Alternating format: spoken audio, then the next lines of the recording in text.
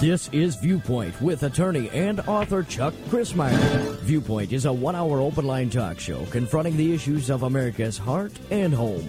To express your viewpoint, please call 804-754-1988. That's 804-754-1988. And now, with today's edition of Viewpoint, here is Chuck Crismier.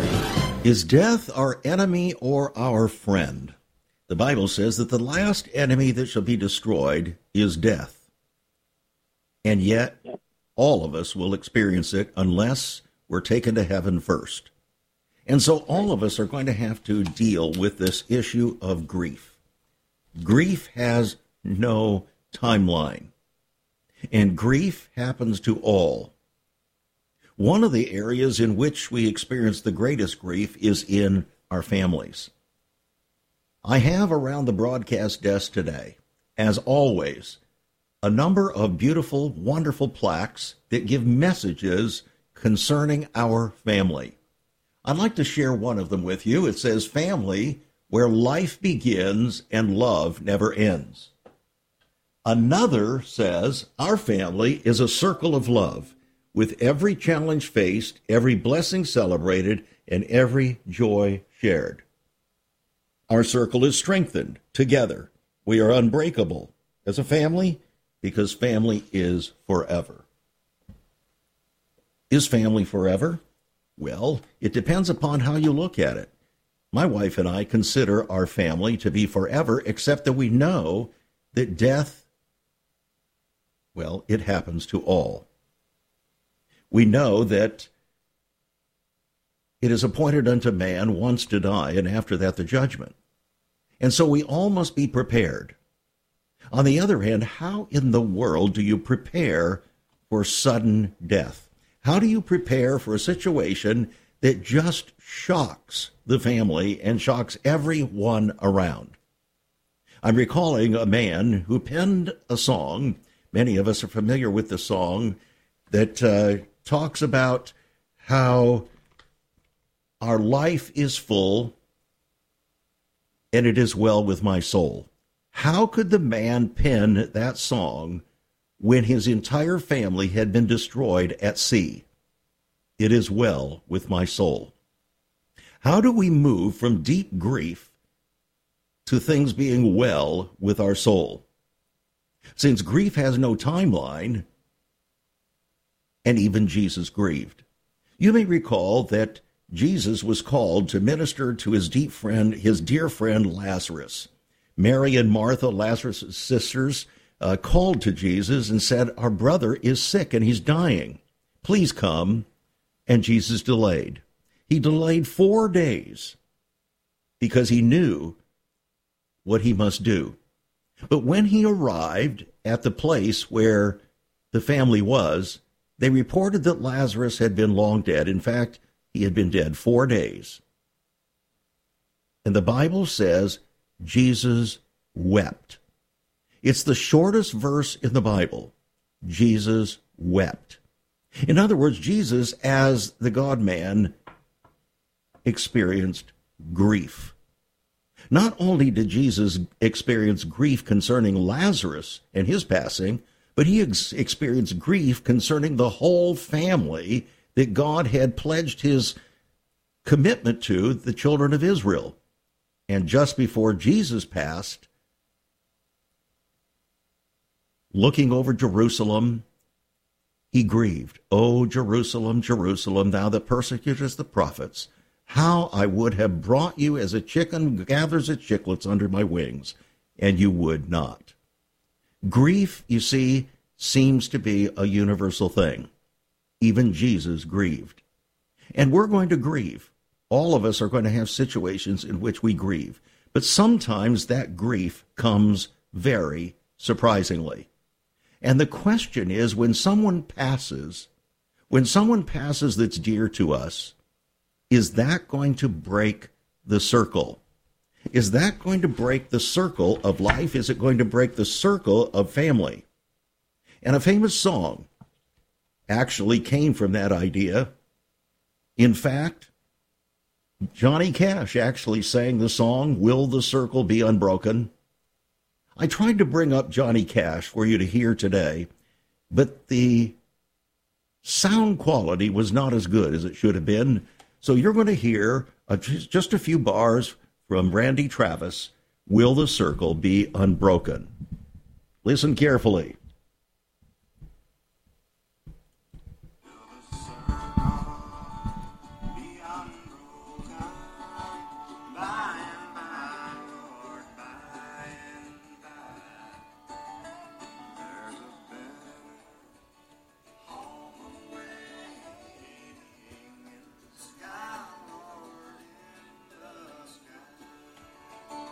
There's a better home awaiting in the sky, Lord, in the sky. Well, unfortunately, the volume seemed to be a bit low, and the question then hovers over us. Will the circle be unbroken? By and by, Lord, by and by, will the circle be unbroken? Do you have a family member that has passed, and you're not sure that they're going to be with the Lord? Do you have a family member that, well, is on the edge of passing from this life, and you're concerned about their relationship with the Lord? Will that circle that you have valued be broken or unbroken? That's the question that hovers over our conversation here today with our special guest. Bob Arnold is joining us with his book, When the Circle Is Broken. When the Circle Is Broken. It's a journey through deep sorrow and surprising joy in the loss of the daughter, his daughter, the daughter of he and his wife. At the age of 23, she passed suddenly. They had no clue, and she was gone. Now what? That's where Bob Arnold enters the scene here on Viewpoint today. Bob, it's good to have you on the program. Thank you for having me. This event occurred a number of years ago, did it not? Yeah, it's actually 18 years ago. Yeah. And you still remember it like yesterday, don't you?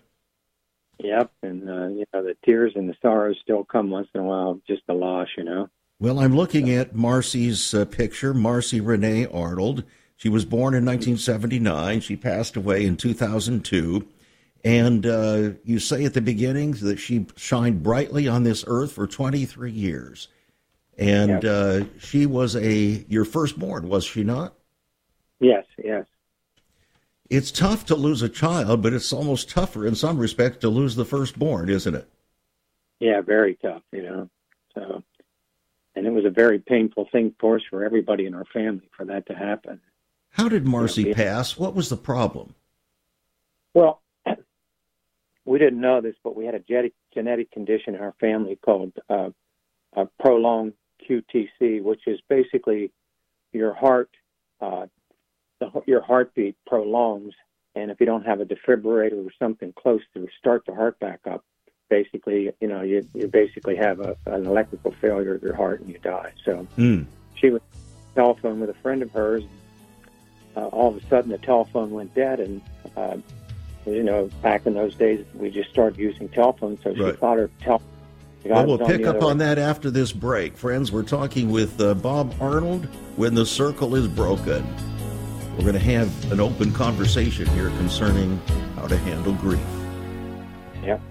Once upon a time, children could pray and read their Bibles in school. Divorces were practically unknown, as was child abuse. In our once great America, virginity and chastity were popular virtues, and homosexuality was an abomination. So what happened in just one generation? Hi, I'm Chuck Chrismeyer, and I urge you to join me daily on Viewpoint, where we discuss the most challenging issues touching our hearts and homes. Could America's moral slide relate to the Fourth Commandment? Listen to Viewpoint on this radio station or anytime at saveus.org.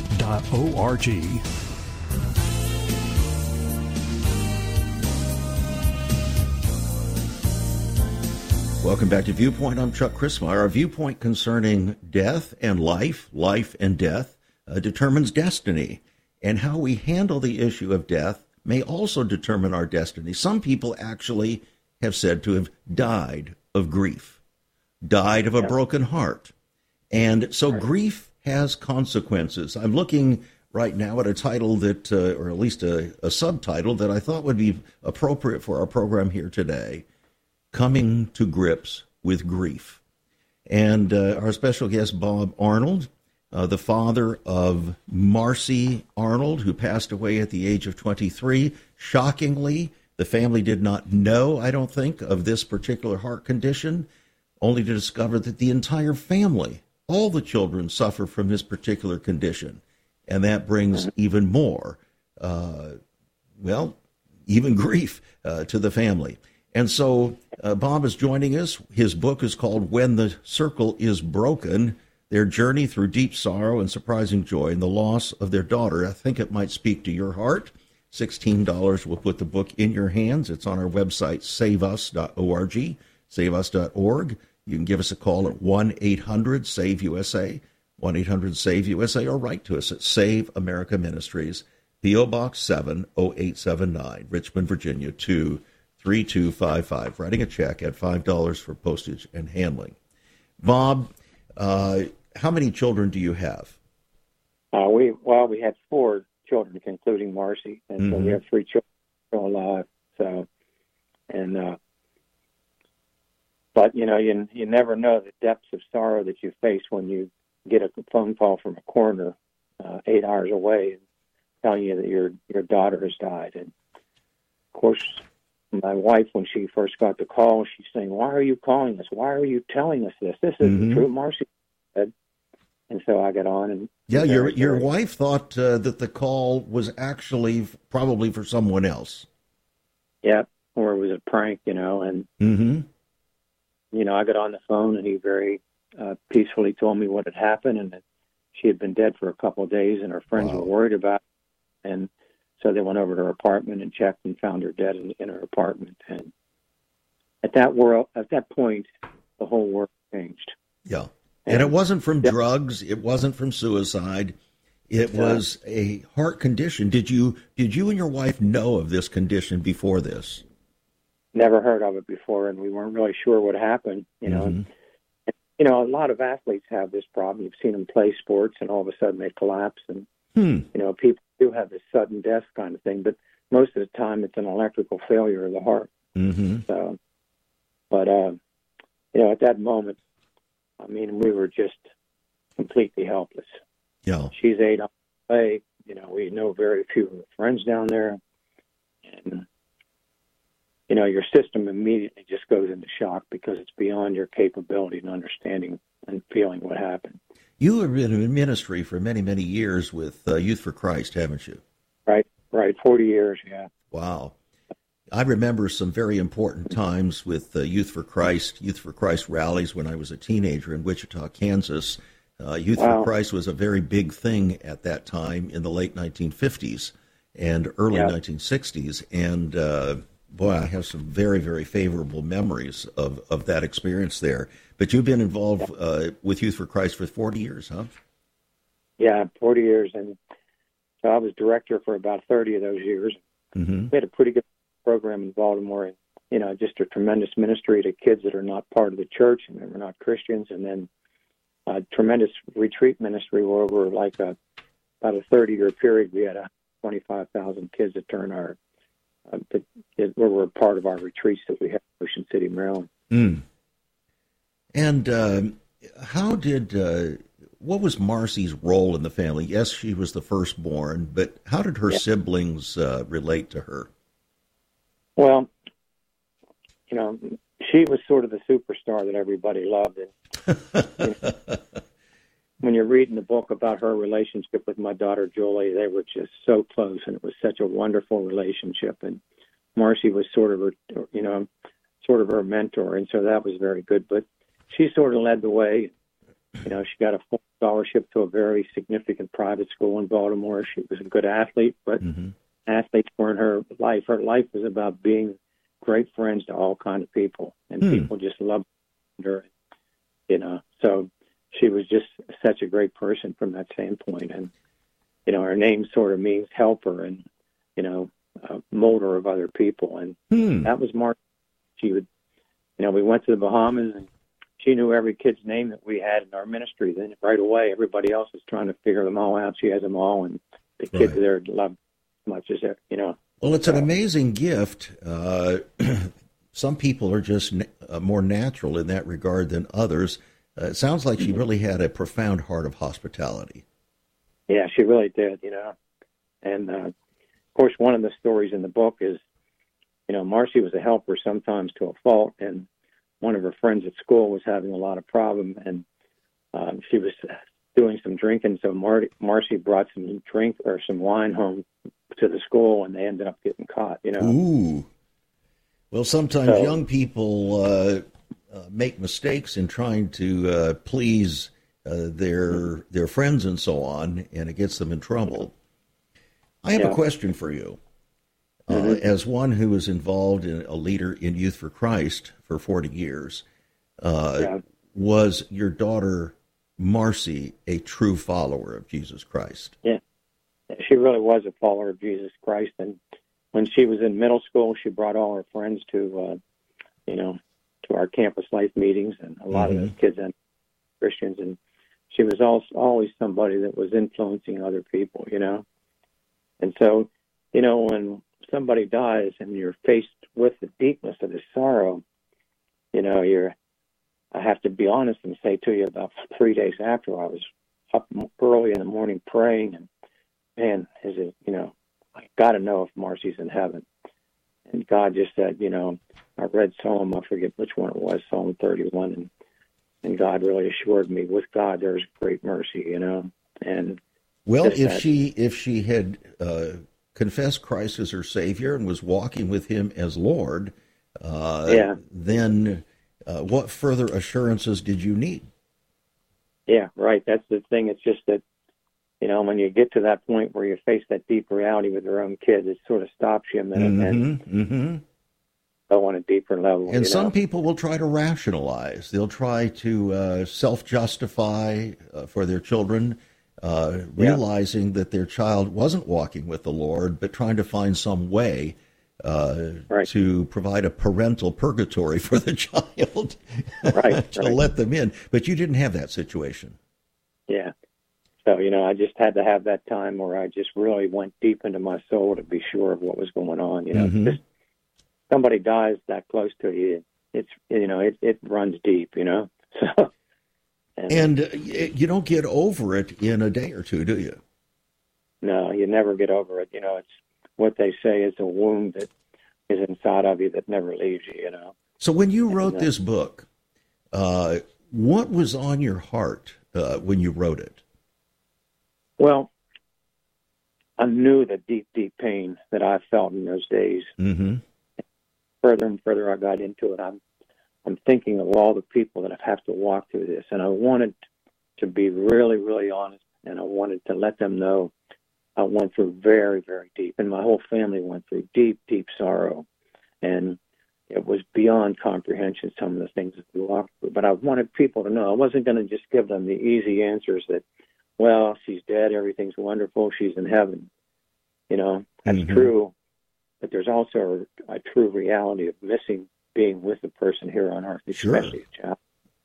And so I want them to know that, I wanted them to know how that I had to be honest, I had to deal with everything, and I wanted to know that that's really a path to freedom in this whole situation. I didn't want to give them an easy answer. I wanted to tell them the truth about what happened to me. And, the first 3 years after she died, I wrote 1,500 pages in a journal, and a lot of that became the foundation for the book later. I noticed that Darrell Scott, the father of Rachel Scott, who lost her life 5 years earlier in the Columbine high school tragedy there in Colorado, here she was, a 17-year-old young lady who had her whole life before her.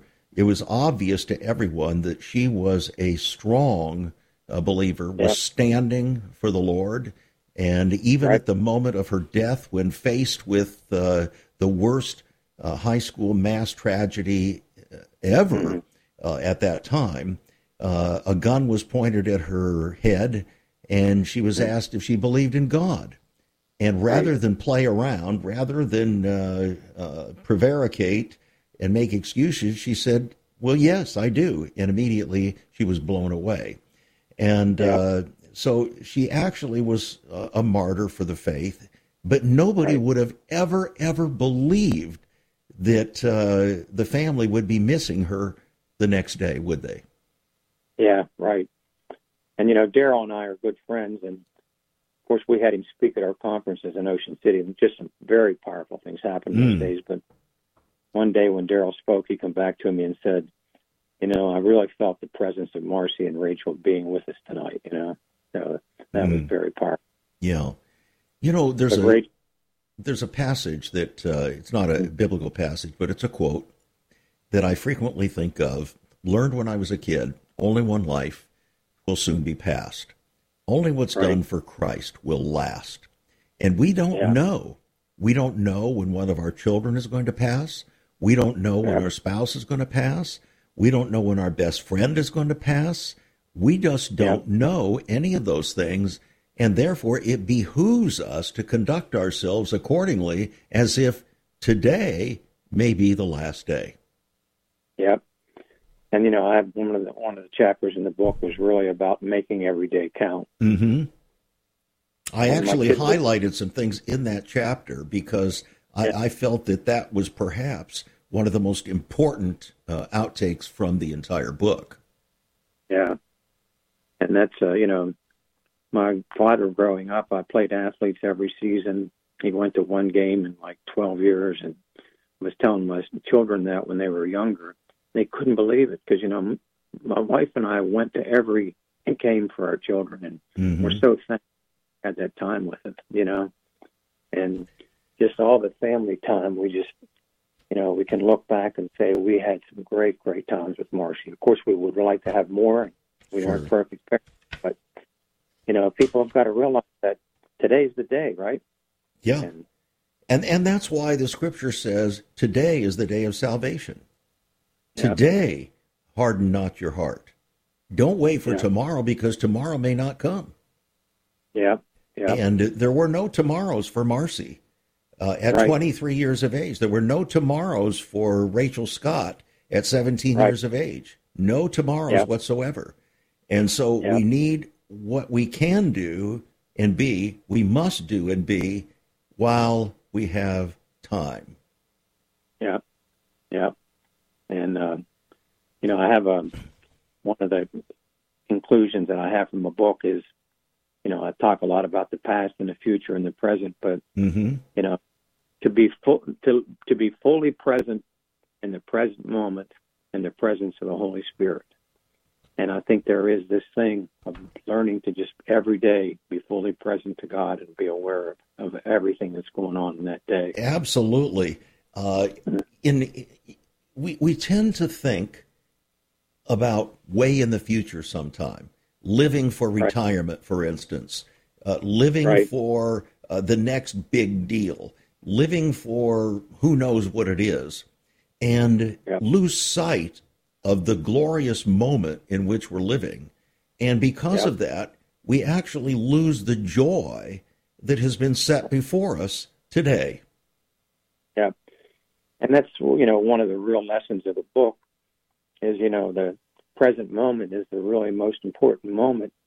But sometimes because of the guilt of the past or whatever, especially for parents that lose a child, in their life and guilt, and I really one day was meditating. It became very clear to me that Marcy has forgiven us for everything where we failed as parents. But, there are no perfect parents, and your parenting or lack thereof had nothing whatsoever to do with Marcy losing her life, did it? Yeah. And then the other thing, like you say, people live in the future, and fear can dominate the future. Am I going to have enough money to retire? Am I going to have enough money for tomorrow? And so, fear causes them to live in the future and miss the present. Shame causes them to live in the past and miss the present. Wow, that's absolutely right. When the Circle is Broken, that's the title of the book, our journey through deep sorrow and surprising joy in the loss of our daughter. $16. We'll put it in your hands, friends. It's on our website, saveus.org. Give us a call, 1-800-SAVE-USA, or write to us. We'll be right back. Stay tuned. There is so much more about Chuck Crismier and Save America Ministries on our website, saveus.org. For example, on the front page are 2 great videos. First, an interview and discussion of Chuck's book, Out of Egypt. Also, a great TV interview with Chuck regarding his book, Seduction of the Saints. Much more videos, a For Pastors Only section, and also you can view Chuck's weekly teachings, all at his website, saveus.org. That's saveus.org.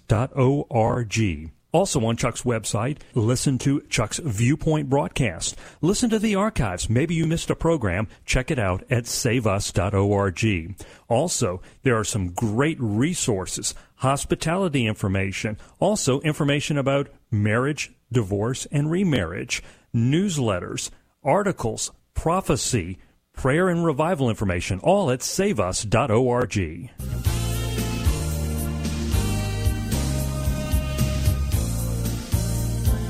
Welcome back to Viewpoint. I'm Chuck Crismier. Today we're dealing with coming to grips, actually, with grief. Coming to grips with grief, particularly concerning the passing of those that we have held dear, children, grandchildren, spouses, friends, and so on. Death is a universal experience of the human condition. God said it would be. He said that death happens to all of us, and because of sin. Death happens to all of us because of sin. And the scripture also says that Jesus was sent to take death, to experience death for us because of this very fear that human beings have of death. It haunts human beings like an animal, and it holds us in a kind of slavery. You can read about that in Hebrews, by the way, chapter 2, verses 14 and 15. On the other hand, David in the Psalms said, though I walk through the valley of the shadow of death, I will fear no evil. Well, that was exactly the situation regarding Sharon Gluck, whose life we celebrated at her passing this last Monday. One of the longest-term listeners to this program, who actually raised her children on this program and discipled them with this program for years. She did not fear death. She lived life to the fullest. Does her husband, Bob, grieve? Absolutely he does. He grieves. We were grieving. And we grieved openly on the air. On the other hand, the scripture tells us that death has been swallowed up in victory. Oh, death, where is your sting? The sting of death is sin. Well, if we're walking in righteousness before the Lord, then the sting, the ultimate sting of death is removed, and we have temporal grief. And that is what our friend Bob Arnold is talking about with his wife in the book, When the Circle is Broken, our journey through deep sorrow and surprising joy in the loss of our 23-year-old firstborn daughter. Now, I'd like to know, Bob, how did your wife respond to this differently than you? Yeah, I was thinking that's a very important understanding, this whole situation, that everybody grieves differently. Mm-hmm. And, for her, she was angry, and it was hard for her to come to grips with this. And she had a tremendous experience that helped her deal with that. But, all right, well, she was angry. She was angry at what? Anger always has an object. Was she angry at God? She was angry that, that Marcy died, and this whole situation, that she wasn't with her. And just one of the ugliest situations that happened to us. Mm-hmm. Had her body cremated at Myrtle Beach, and they sent it to us in the mail, and we picked up the mail, or when the mailman dropped it off, it was in a package, and the package was leaking, and her ash out of the package. Mm. And so it was like adding insult to injury. Took Jeannie to another level, but she went out on our porch and sat down and said to God, I've had it. I can't take any more. You've got to do something. Do it now. And he very powerfully read her, came to her with John 16:19 through 22. Very true. I tell you, you will weep and mourn while the world rejoices. You will grieve, but your grief will turn to joy. And wow. So now time of grief, but I will see you again, and you will rejoice, and no one will take away our joy. Just giving her a concert, the comfort that someday again I'll see Marcy, and just it's one of those times when the scriptures are so loud and so wonderful and so beautiful. Yeah, well, the scripture also says that weeping endures for a night, but joy comes in the morning. So there's nothing wrong with the weeping. Jesus wept. Jesus wept over Jerusalem. He wept over the death of his friend Lazarus, even though he knew he was going to raise him to life. I believe that God the Father grieves. He grieves over those of us supposedly claiming to be his children when we're walking errantly, when we're rebelling against him. He grieves. Don't you think so? Absolutely, And, I read a quote, which is a beautiful quote, that, the sadness over Marcy's death was God's first. We forget that we are caretakers of our children, that they're really his children. Yeah, and, really. He really, he was the first one to mourn over the thing. And then obviously he's the son of sorrow, and he joined us in just very intimate, wonderful ways in terms of us dealing with our sorrow. There's a famous classical song called Man of Sorrows, What a Name. Yeah. For the Son of God who came. Ruined sinners to reclaim. Hallelujah, what a Savior. And Jesus was a man of sorrows, acquainted with grief. Even Handel, George Frederick Handel, in his Messiah, recorded that as part of the lyrics of that famous oratorio. And so grief is part of the human experience, isn't it? Yeah. And, one of the things that I write about is letting sorrow become your friend, letting grief become your friend. Now, how do you do that? That seems very strange. How do you allow grief, how does grief, which seems so negative, become your friend?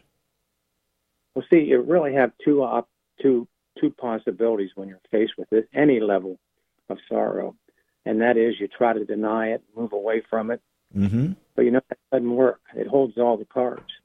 And it just, people that do that end up in very, very deep, frustrating situations. And a lot of times they stop living. Which means that grief itself becomes your Lord and Master. Yeah. So, but the other thing is grief can become your best friend. And in what way?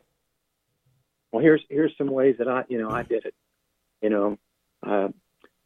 I would sit in prayer in the morning and times, and I would try to relive some of the experiences Marcy and I have. Mm-hmm. And it really released me to be able to enter into a deeper relationship with her.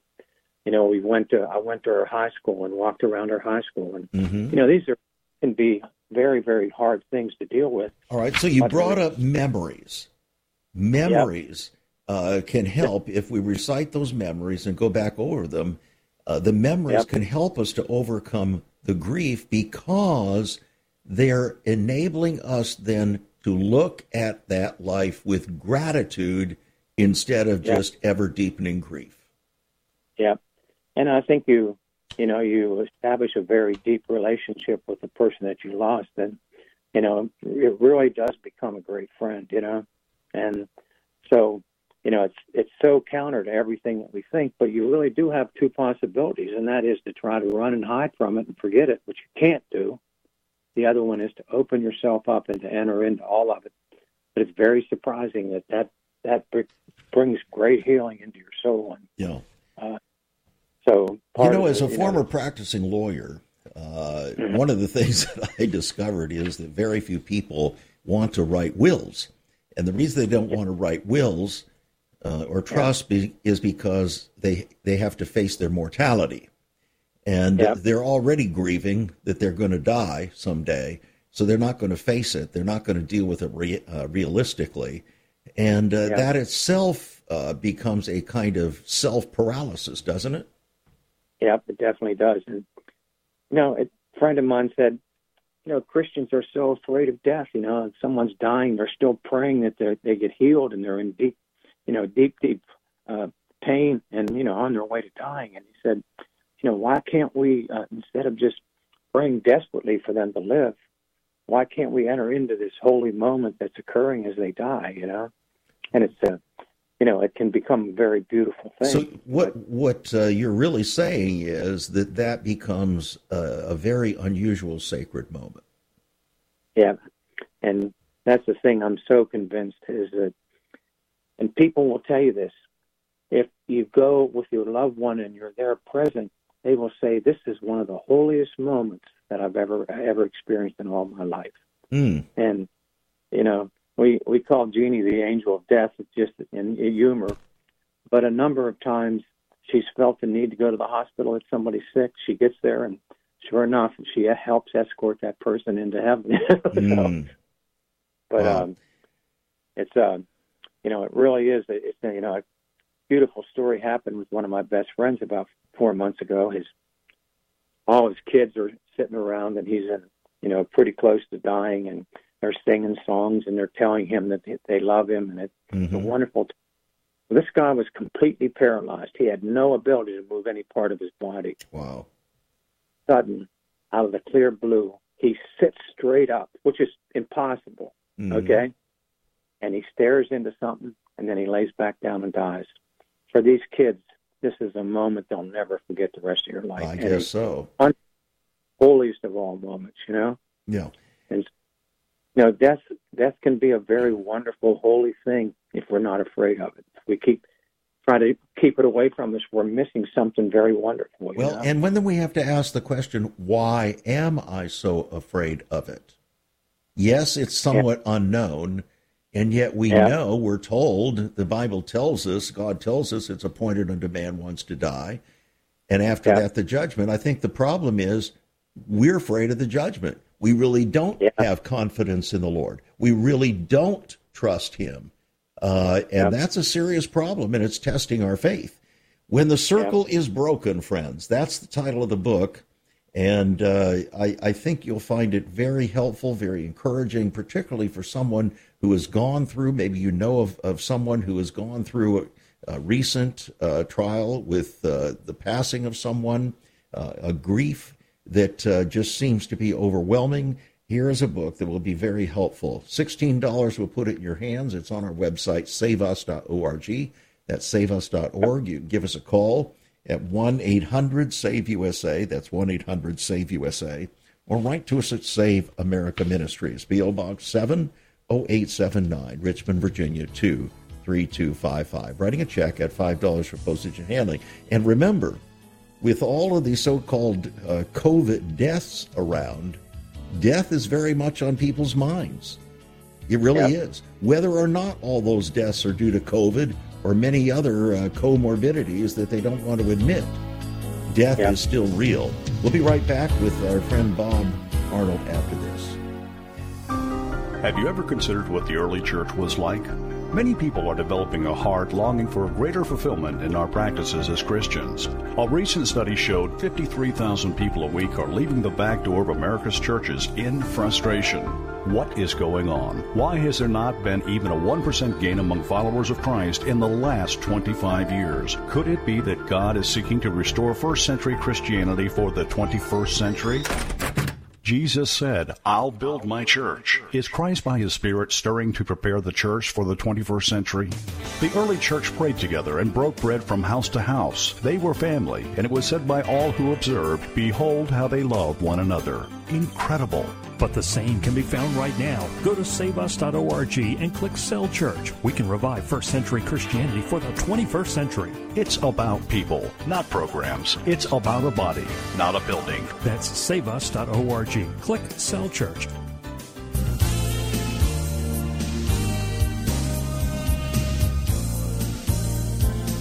One of the ways we come to grips with grief is when others grieve with us. It's interesting, when you go back into the Old Testament, you find that when Joseph died, they brought his bones out of Egypt. When Abraham died, they brought him out of Egypt. And there was such a lament of grievers, of mourners, that the people all around wondered, has some king actually passed? What is all of this grief? An outpouring of grief. There's nothing wrong with that. There's absolutely nothing wrong with that. And as the body of Christ, we should grieve with them who grieve. Don't you think so, Bob? Absolutely, you know. And of course, in Ecclesiastes, etc., it says it's better to go to the house of mourning than to go to the house of feasting. So death is the destiny of everyone. The living should take this to heart. The heart is in the house of mourning, but the heart of the fools is in the house of pleasure. And that's strong medicine for us as Americans. But you know, the body of Christ is to be a body. And when we see someone in need, we are to respond. We're to carry one another's burdens and so fulfill the law of Christ. So this is not just a problem to be borne by the immediate family. This is an issue to be borne by the greater body of Christ, isn't it? Yeah. And, you know, that was the thing that really gave us tremendous strength at the funeral home. There were so many people there. You know, literally the police were out directing traffic, and they were calling people and telling them not to come because they wouldn't get in. Wow. But the believers, a lot of them are former Campus Life kids, came around us. And, you know, it's sort of a crazy story, but when someone close to me dies, I'm usually at a point where I'm broke. So my mother, I had little or nothing in the bank, and I wasn't even sure how I was going to get there because I was a couple paychecks behind in Youth for Christ, and God came through, and I had money. But this situation, we're there at 6 o'clock in the morning, and a lot of friends are there, and I have $79 in the bank. Wow. And talking to my wife's sister-in-law, who was in the funeral business, says, well, this is going to cost between $10,000 and $15,000. I think, well, there's no way possible. God will have to do something. And a little bit later, not too much longer, one of the board members of Youth for Christ came up to me, and I cry every time I tell that story. He said, you go and bury Marcy in any way you want to. We're going to pay for everything. Wow. What a beautiful thing. So here was someone that God had endowed with resources beyond yours, understood the need, and was willing to step up and embrace you with his own additional wealth. Yeah. So it was just just an amazing thing, because we're just, we're powerless because Marcy's dead and she's in Myrtle Beach. We're powerless when they start talking about a funeral. There's God right in the midst, and it's through our friends, and our friends stayed with us, and just, actually they loved coming to our house. We would have 30, 40 people, 50 people at our house, and people said this was the thing that was happening in Baltimore. We had to be there. And that's why, that drove the spirit of hospitality with you, didn't it? Yeah. Yeah. And it really is true that it's a very, very holy moment. If you enter into it and, and not be afraid of it, it's just can be such a wonderful thing. And, a friend of mine said, the body of Christ, when there's trouble, they know how to fight. Of course, also, when they're in trouble, they can also be pretty good at fighting. I'd like to know, and I'm sure our listeners would like to know, Marcy had 3 younger siblings. Right. And how did they handle this? Well, how did they handle their older sister's passing so suddenly? Well, there's a beautiful chapter in the book that my daughter writes, and she's devastated. Marcy was her whole life. She was her hero. She would wait for her to come home at night, and they'd talk and just everything. And then Marcy wrote this beautiful letter to her when she went away to college. And for a year, she said, my life was just devastated. Marcy was everything in my life, And so for her, it was very, very, very tough experience, but she was able to walk through it. And it's one of the most beautiful chapters in the book, her telling her story. How about her brother? Her brother, he was at Catawba in North Carolina and living with a bunch of his lacrosse friends. So he calls, and or we'd call him and tell him what's going on, and his lacrosse friends call back and say, what can we do? And they became this tremendous support system for him. And, he went back and laid down in the bed, and, he just started thinking about Marcy a little bit. And the next thing, he had a sense that Marcy's presence was with him. And he said, "Gee, I love you, Marcy." And then Marcy came back to him and said, "I love you, Robert." All right. And then, so that's going on in their minds and in their hearts. right. How long did the sense of grief and the experience of that take a grip on your family? For a long time, and in some ways it's still today doing it, and again, the tears I had a little bit ago, especially in the last month of publishing this book, I'm so real, and I so much miss Marcy and all the years that she was not part of her family. So it goes on. And one of the beautiful things that happened was after Julie and Robert graduated from college, for some reason, we all came back, and they were all living in our house. And for about years, there was this great time that, now we're reacting to them as family and as an adult. And it was a wonderful thing that God sort of pulled together where we were all together for a time. And it was just a very big renewal time for our family and, a sense of, coming together and mourning. Because, after Marcy died, Julie went to college and Robert went to college, and so, we were never the order, the circle was broken for a while. Yeah. But this time that we had of about 2 or 3 years was a very helpful thing of just bringing our family together again. Are your other children walking with the Lord, Bob? Yeah, they're all walking with the Lord. And, having been in Youth for Christ, the beautiful thing, they were on retreats with us from the time they were 2 months old to them, to 425, and so they experienced really a great movement of God for years and years. And so they both, all three of them have a very solid faith, All right. So the circle is not broken then. It's reunited. Right. It's united in Christ. Yeah. And, the circle breaks at first because it's so paralyzing and so overwhelming all of a sudden to have a big empty thing, and then to be able to deal honestly with your sorrow and to walk in it, gives you a tremendous trust and confidence in God, and it takes you to a place that you don't, and that's the surprising joy we had. Like with the funeral, we had so many surprising joys, and this is a hard thing for people to understand, but my wife and I will both say this, and that is, we never, ever wanted Marcy to die, but we also have come to the realization we would never wanted to have missed all the things that God has done in our life in the last 18 years. All right, so that brings up a question that always comes up in times of loss, in times of trouble, and that is the question, why? Right. Everybody wants to know why. Why God? Did you attribute at any time, did you and your wife attribute this to God causing Marcy to be taken from you? Well, I don't believe God takes people away from us. I believe we live in a world where these things happen. And what you said over and over, I repeat this way, and that is, death is our enemy, death is God's enemy, and Christ has broken the power of death through the cross.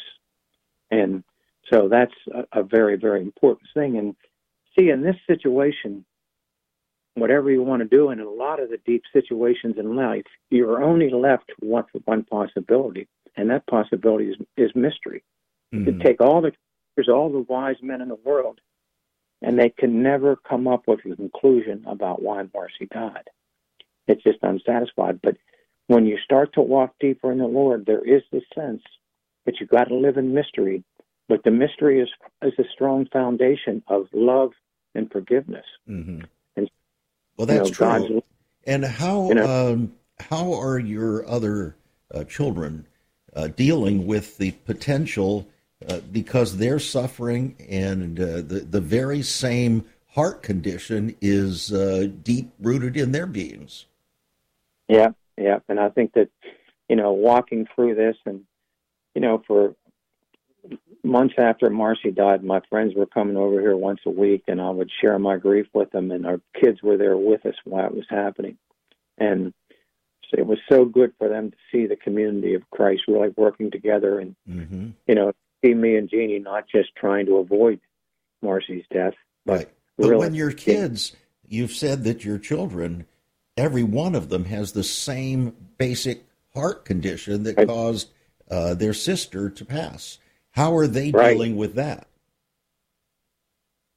Well, there's a lot of stories behind that, but I think in some ways, like my son, we bought defibrillators for all our kids, and my son basically, and they had medicine that they were taking, on his own, he stopped taking it. And the same thing came with my daughter, she stopped taking it. And of course, my younger daughter really was never at the age where she was at risk. But so they pretty much, sort of have a confidence they were going to go on and live her life. The biggest heartbreak, my youngest daughter's a tremendous athlete, and she was told at the beginning that she would never play sports again and that she really shouldn't even jog, And it was a hard thing. But, we went and saw other doctors that gave us an assurance that she could play. She just had to be careful, and there needed to be a defibrillator available, Wow. So, it's you've got potential grief hovering over the head.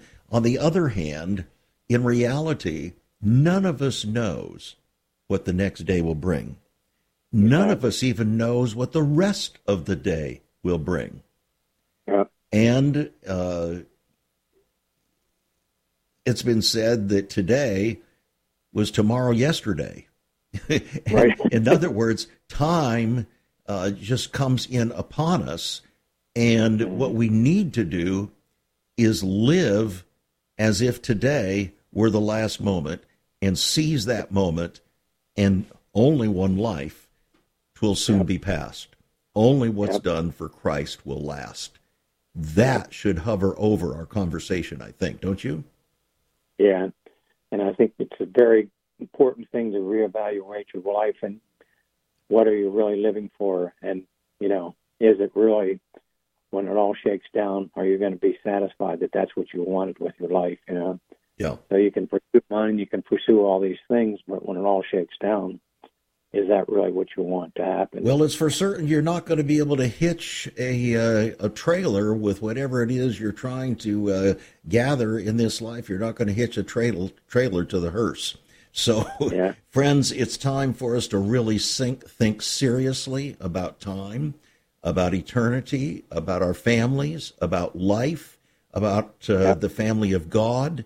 I know that my wife and I are continually talking, not in a deep grief kind of a situation, but we're constantly evaluating and reevaluating our life and where we're putting our emphasis, where we're putting our time, where we're putting our attention.